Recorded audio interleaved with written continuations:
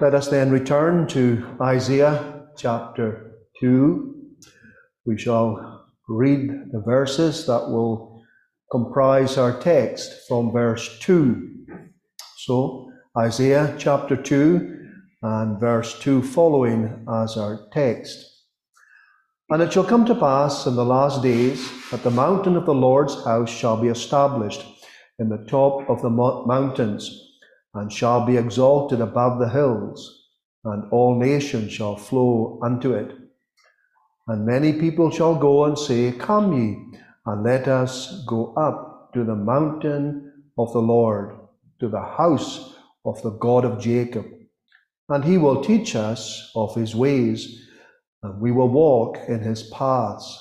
For out of Zion shall go forth the law, and the word of the Lord from Jerusalem. And he shall judge among the nations, and shall rebuke many people, and they shall beat their swords into plowshares, and their spears into pruning hooks. Nation shall not lift up sword against nation, neither shall they learn war any more. Amen.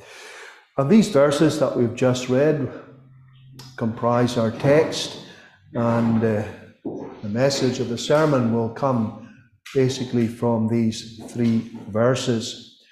And the title I'd like to give, bearing in mind that this is the fifth Wednesday of the month, which we have designated to be a missionary prayer meeting. And therefore the title for the meditation tonight is Christ's Everlasting Kingdom. And I do believe that this is basically what these verses in this prophecy are drawing to our attention. It is being revealed to us here, the wonderful, glorious future of the Church of the Lord Jesus Christ. Now, it will be no surprise to you that the book of Isaiah was written by Isaiah, and one Isaiah. There are some who maintain that there were 2 or 3 Isaiahs. We do not hold to these opinions.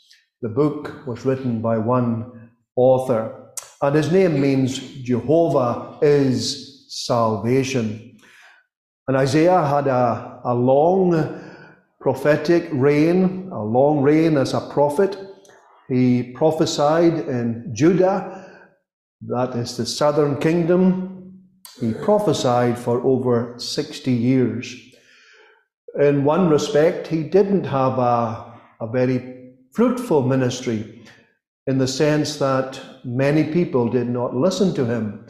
But nevertheless, he was a faithful servant of the Lord, and therefore we are inclined to believe that he did have a fruitful ministry. And of course, even the church today is benefiting from his ministry, because we're able to study his prophecies, which are still relevant to us today. And he prophesied in the 8th century, that's in the 1700s BC, and he was a contemporary along with Amos, Hosea, Jonah, and Micah, who also prophesied in the 8th century. Well, before we get into the meat of the text, it would be helpful for us to have an understanding or a grasp of whom or why was the book written. And in the Old Testament, and especially when you go to the prophets, whether they be major prophets or minor prophets, it's always good to know what was the purpose of the book, or who was the author originally writing the book for. Well, why was this book written? What's the people he was aiming at initially? Well, 2 things basically we would say. He was encouraging the prophet's contemporaries to be loyal to the Lord. The people that were living at the same time as him, he was encouraging them to be loyal to the Lord, when many, of course, were not. But it was also written that future readers in exile, Judah would go into exile, and we might consider that in a moment. But it was written to these people from the south who would go into exile, into Babylon, to repent of their sin and trust in the Lord, to encourage the faithful remnant there who have been brought into exile, that they would remain faithful to the Lord, and that they would look forward to this glorious restoration, and that they would recognize that when they would return to the land, and when the temple and the worship would be restored, and of course, ultimately, when Jesus Christ would come, there would be unprecedented blessings, both for Israel and indeed for the nations of the world. And therefore, these are the two reasons we think that this book was written: to encourage his contemporaries to be faithful in a day of unfaithfulness, and then to encourage those who would read about this many years later, because Isaiah was one who lived during the time when the Assyrians came and captured the northern kingdom and took the people away into captivity. So he saw the Assyrians come and take away the northerners. And he also prophesied in this prophecy here about the Babylonians, and they would come to Judah. Now, he didn't live when this happened. It was long after he died, but he prophesied that the Babylonians would come and take the people of the south into captivity, and they would be there for 70 years. But he also prophesied that after their captivity, another kingdom would arise, the Persian kingdom, and they would be instrumental in letting the Jews go back to the promised land to rebuild the temple. So you can see Isaiah personally experienced the Assyrians coming and taking the northern kingdom into captivity. He prophesied that the Babylonians would come and that they would take the southern kingdom, Judah and Jerusalem, into captivity. They would be there for 70 years, and he also prophesied that they would return. And of course, we know all of these things happened, giving us confidence in the Word of God. Now, we didn't read it, but basically to help us again to understand our text, in chapter 1, what's he saying? What's he saying in chapter 1 to the people? Well, basically, he is rebuking the people for their hypocrisy and their idolatry. And that's what he does actually in the second part of the chapter that we read. He is highlighting the idolatry that's going on in Judah. And he ends that chapter by saying, "Cease ye from man, whose breath is in his nostrils, for wherein is he to be accounted of?" Well, before he denounces them, he gives this wonderful prophecy and encouragement. And it is an encouragement and a prophecy that is bang up to date, and it is relevant for the 21st century Christian. Because in these verses, he prophesied the glory and the success of Christ's kingdom. Now, that may well seem strange to us, but that's what he said. And later on in the prophet, in his book here, in chapter 9, for instance, he reiterates that prophecy.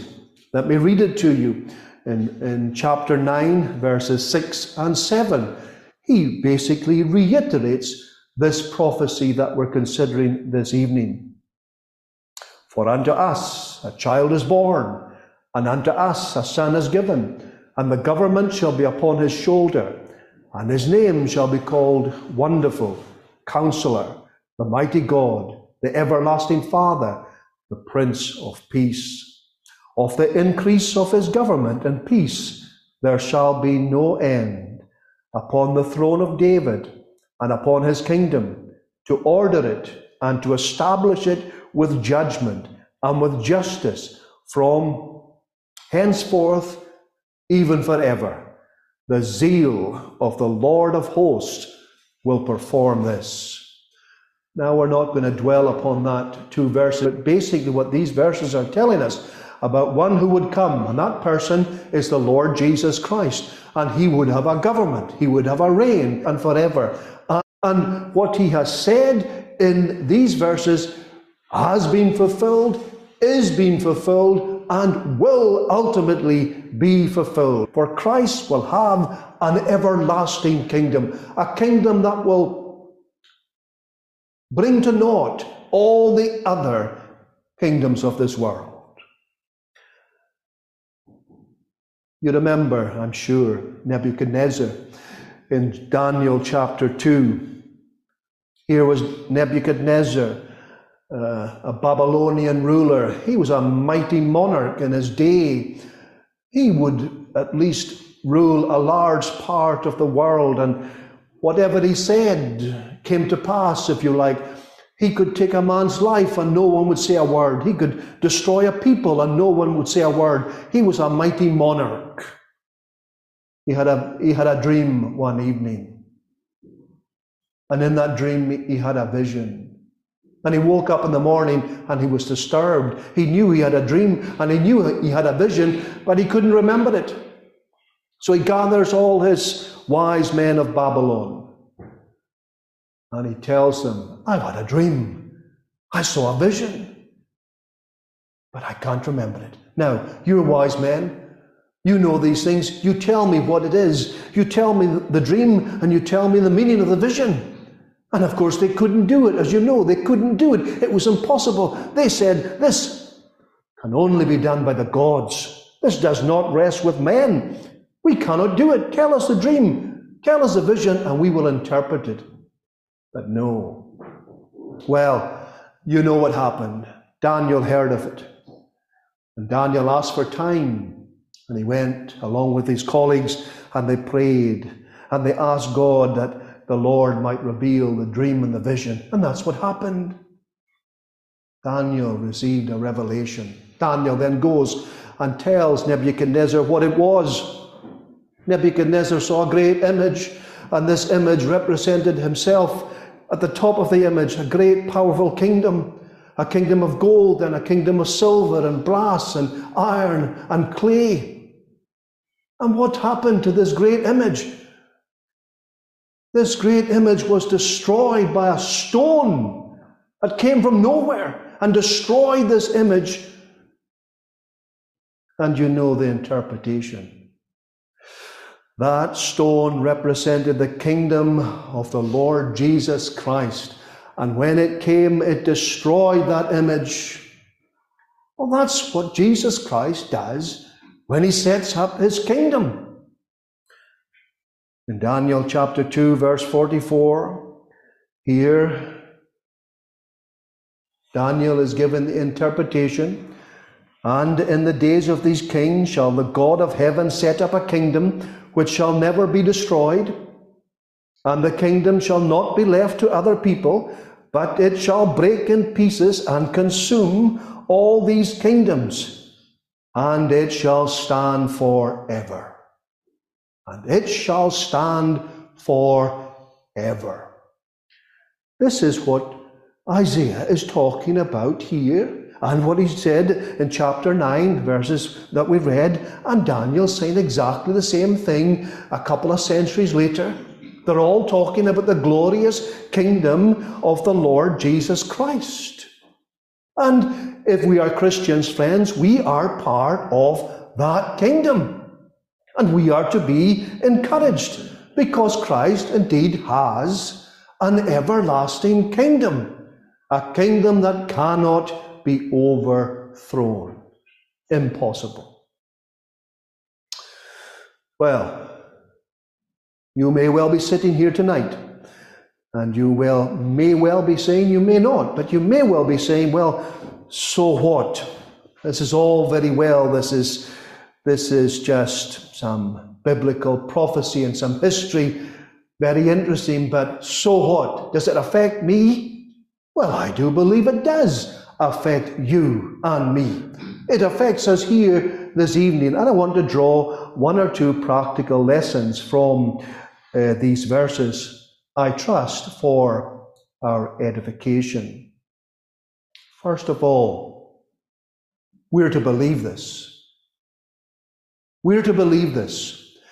Now, if you go back to this text that we're looking to, and in the time of Isaiah, it would not be that easy for them to believe this.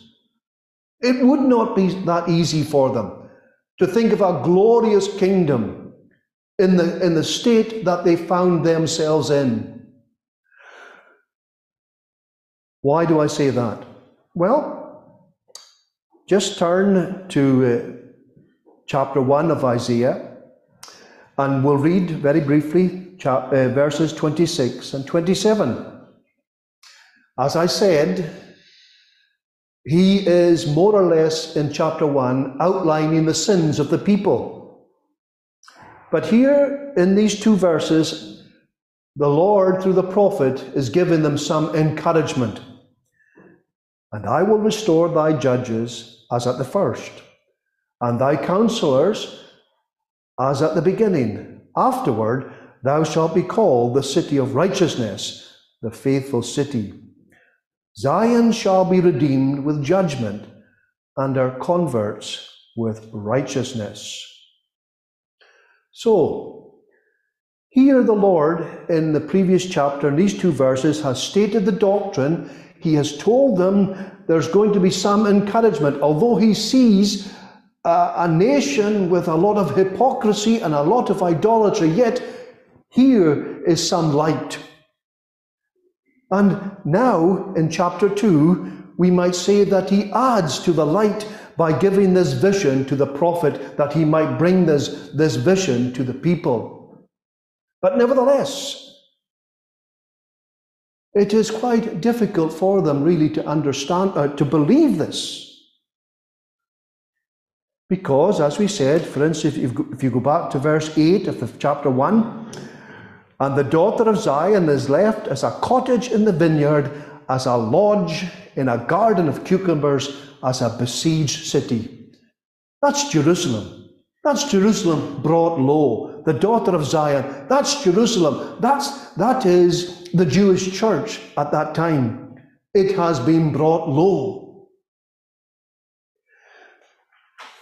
But also, when it talks here in our text, for instance, it talks here in verse 3, and many people shall go and say, come ye, and let us go to the mountain of the Lord, to the house of the God of Jacob, and he will teach us of his ways, and we will walk in his paths, for out of the law and the word of the Lord from Jerusalem. It's talking about the mountain of the Lord. It's talking about Mount Zion. Well, Mount Zion, great mount. There are many other mountains round about it, far bigger.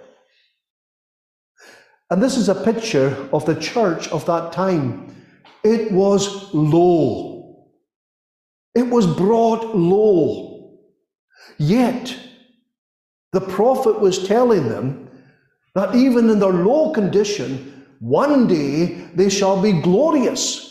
One day God is going to do something wonderful and glorious, and their fortunes or their blessings are going to be transformed. And they would find this a bit difficult to believe. And if we put ourselves into our own position today, do we really believe that the church will have a wonderful time of blessing? Do we really believe that? Here we gather week after week. We have more empty seats than full seats. more empty seats than occupied seats. And that pattern can be replicated through many, many churches throughout our country, and indeed throughout the Western world. Do we really believe then that there are glorious days ahead for the Church of Christ? These people, recognizing the state that the church was in when Isaiah delivered this prophecy, would find this incredible. To think that the church would flourish and prosper. To think that the people of God would flow into the church. And not only that, but the Gentiles would also be brought into the church. There would be a tremendous transformation. They would find this difficult to believe. And maybe we're exactly the same. Maybe we've lost a vision. Maybe we think too little of the blessing that lies ahead. We are to believe these things.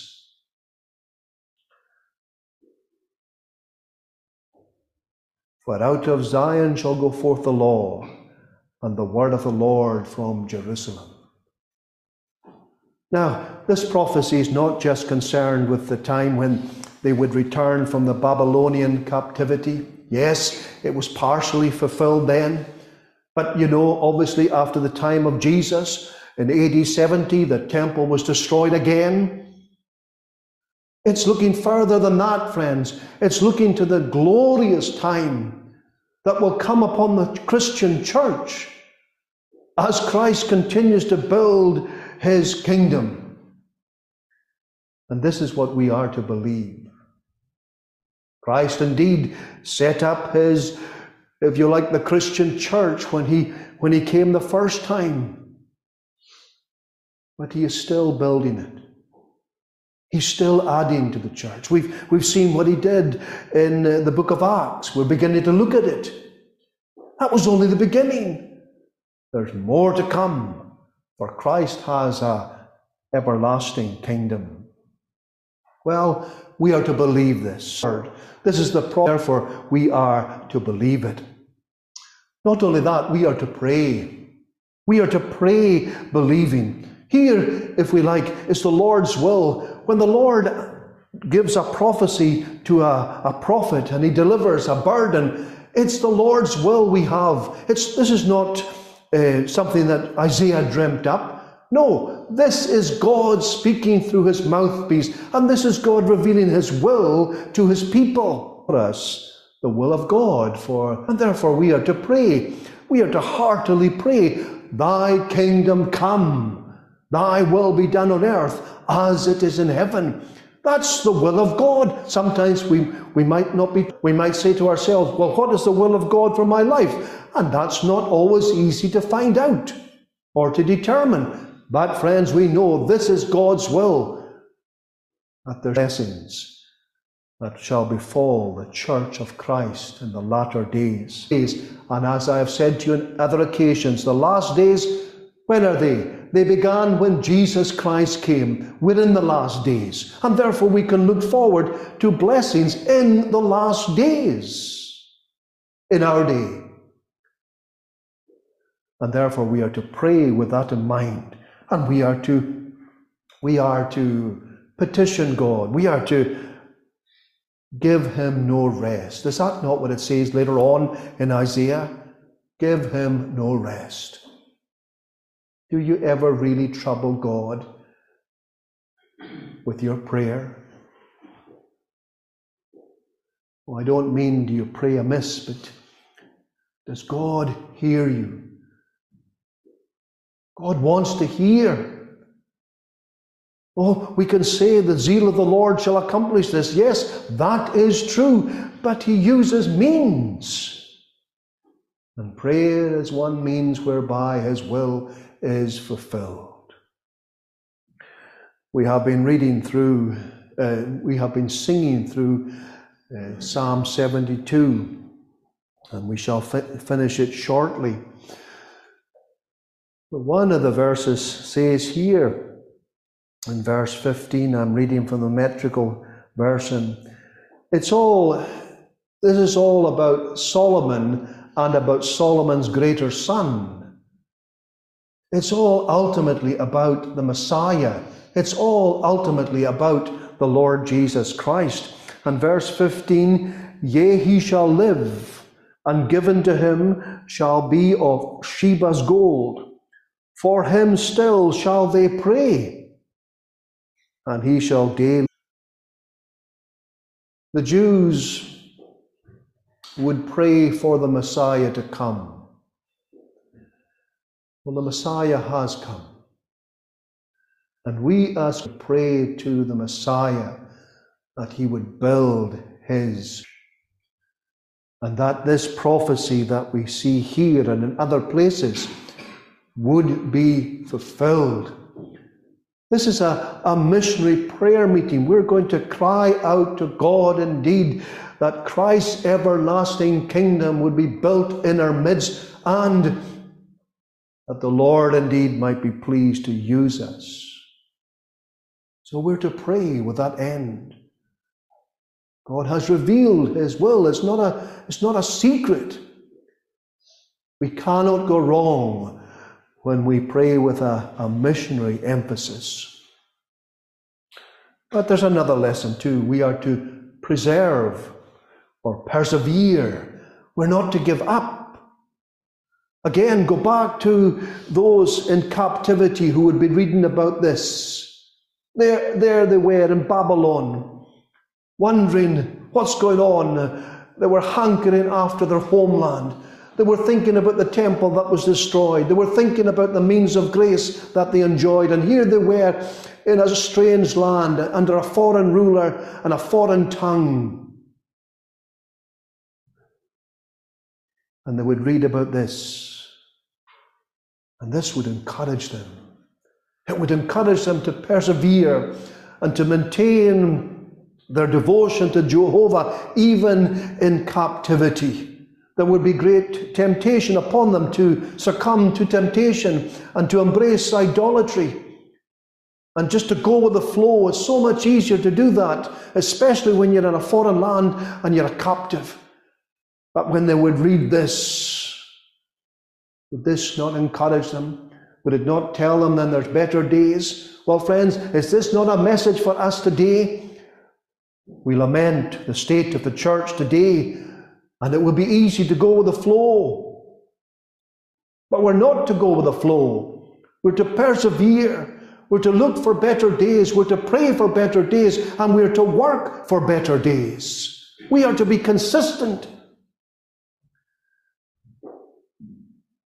And as it would be most definitely a time of encouragement for these people, so it is for God's people today.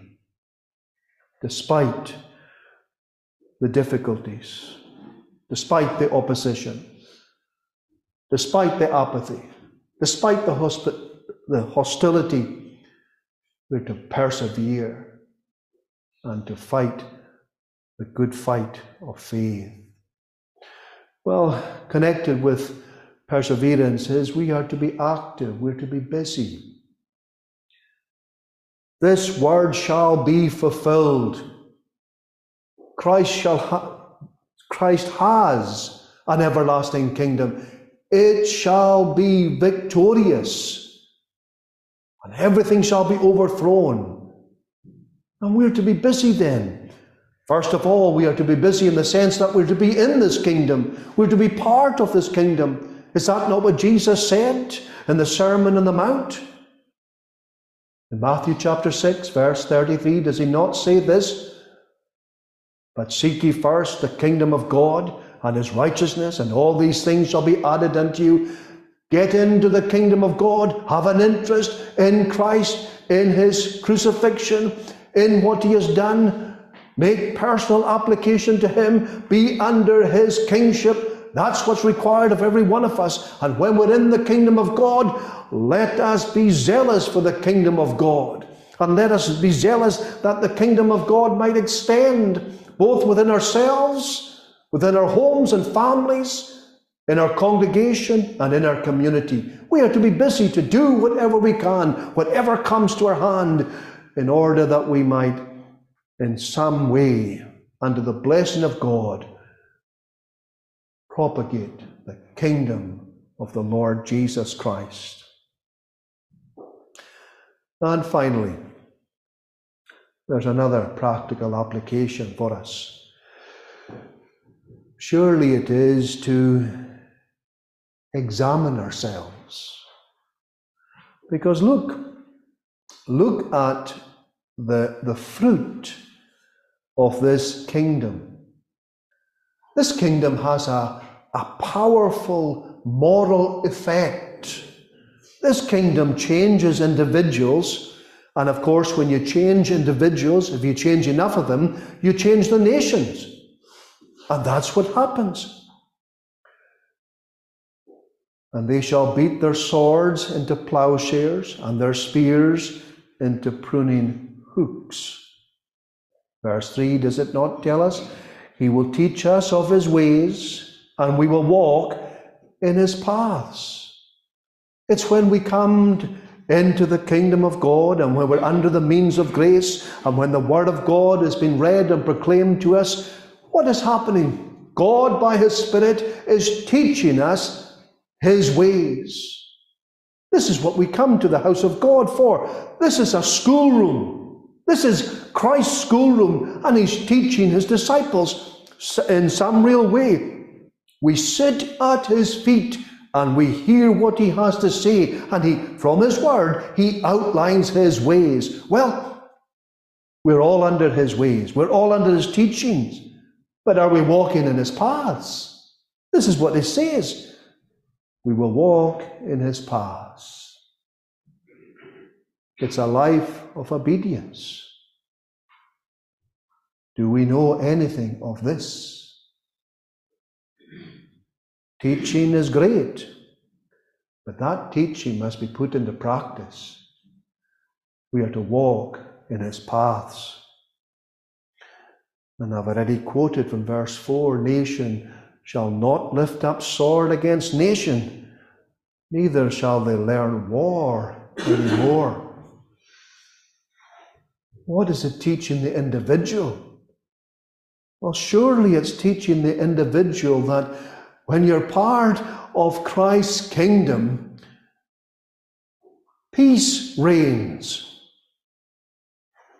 When you're in the kingdom of Christ, when you're truly born again by the Spirit of God, what happens, friends? Your sins are forgiven and you're reconciled to God and you have peace with God. And that peace with God will manifest itself with peace with one another. This is what happens here. Their swords into plowshares and spears into pruning hooks. There's no more fighting. None whatsoever. It's gone. The instruments that were used for violence and for war are now turned into instruments that are made useful for all of mankind. And in a micro level, this applies to every single individual.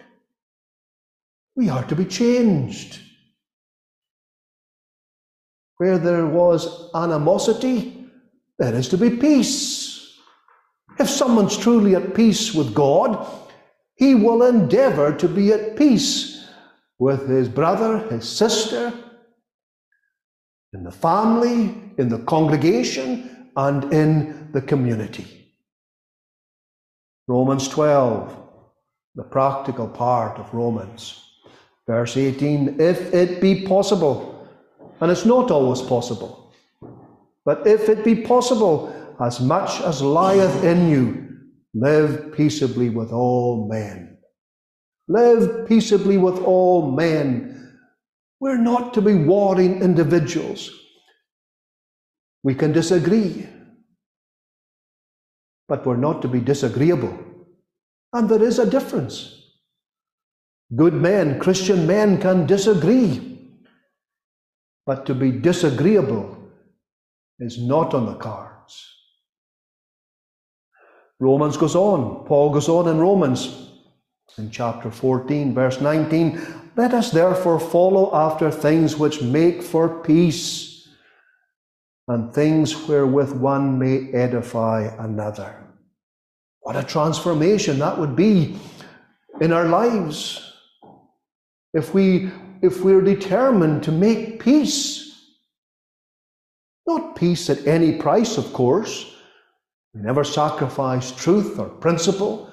But if there is a desire to make peace, to be reconciled, and whereby we might edify another. This is what it's talking about here. Individuals change, enough of the individuals change, and the nation changes. No more fighting. Follow peace with all men. Paul tells the Hebrews, follow peace with all men, not just those in your congregation, not just those in your denomination, but with all men. That's not easy. That's the kingdom of God. That's what happens. Follow peace with all men. But the wisdom that is from above is first pure, then peaceable, gentle, and easy to be entreated, full of mercy and good fruits, without partiality and without hypocrisy, James says in chapter 3, verse 17 of that practical Christianity book. Where are we then? Are we in the kingdom of God? Are we in Christ's everlasting kingdom? Do we appreciate the glory that's yet to be revealed? Oh, we've had a foretaste of it. Nations, Gentiles are flowing into it, but there's greater days ahead. Well, if we're in it, friends, we need to be peaceful and put into practice what he teaches us. Put into practice his ways. Christ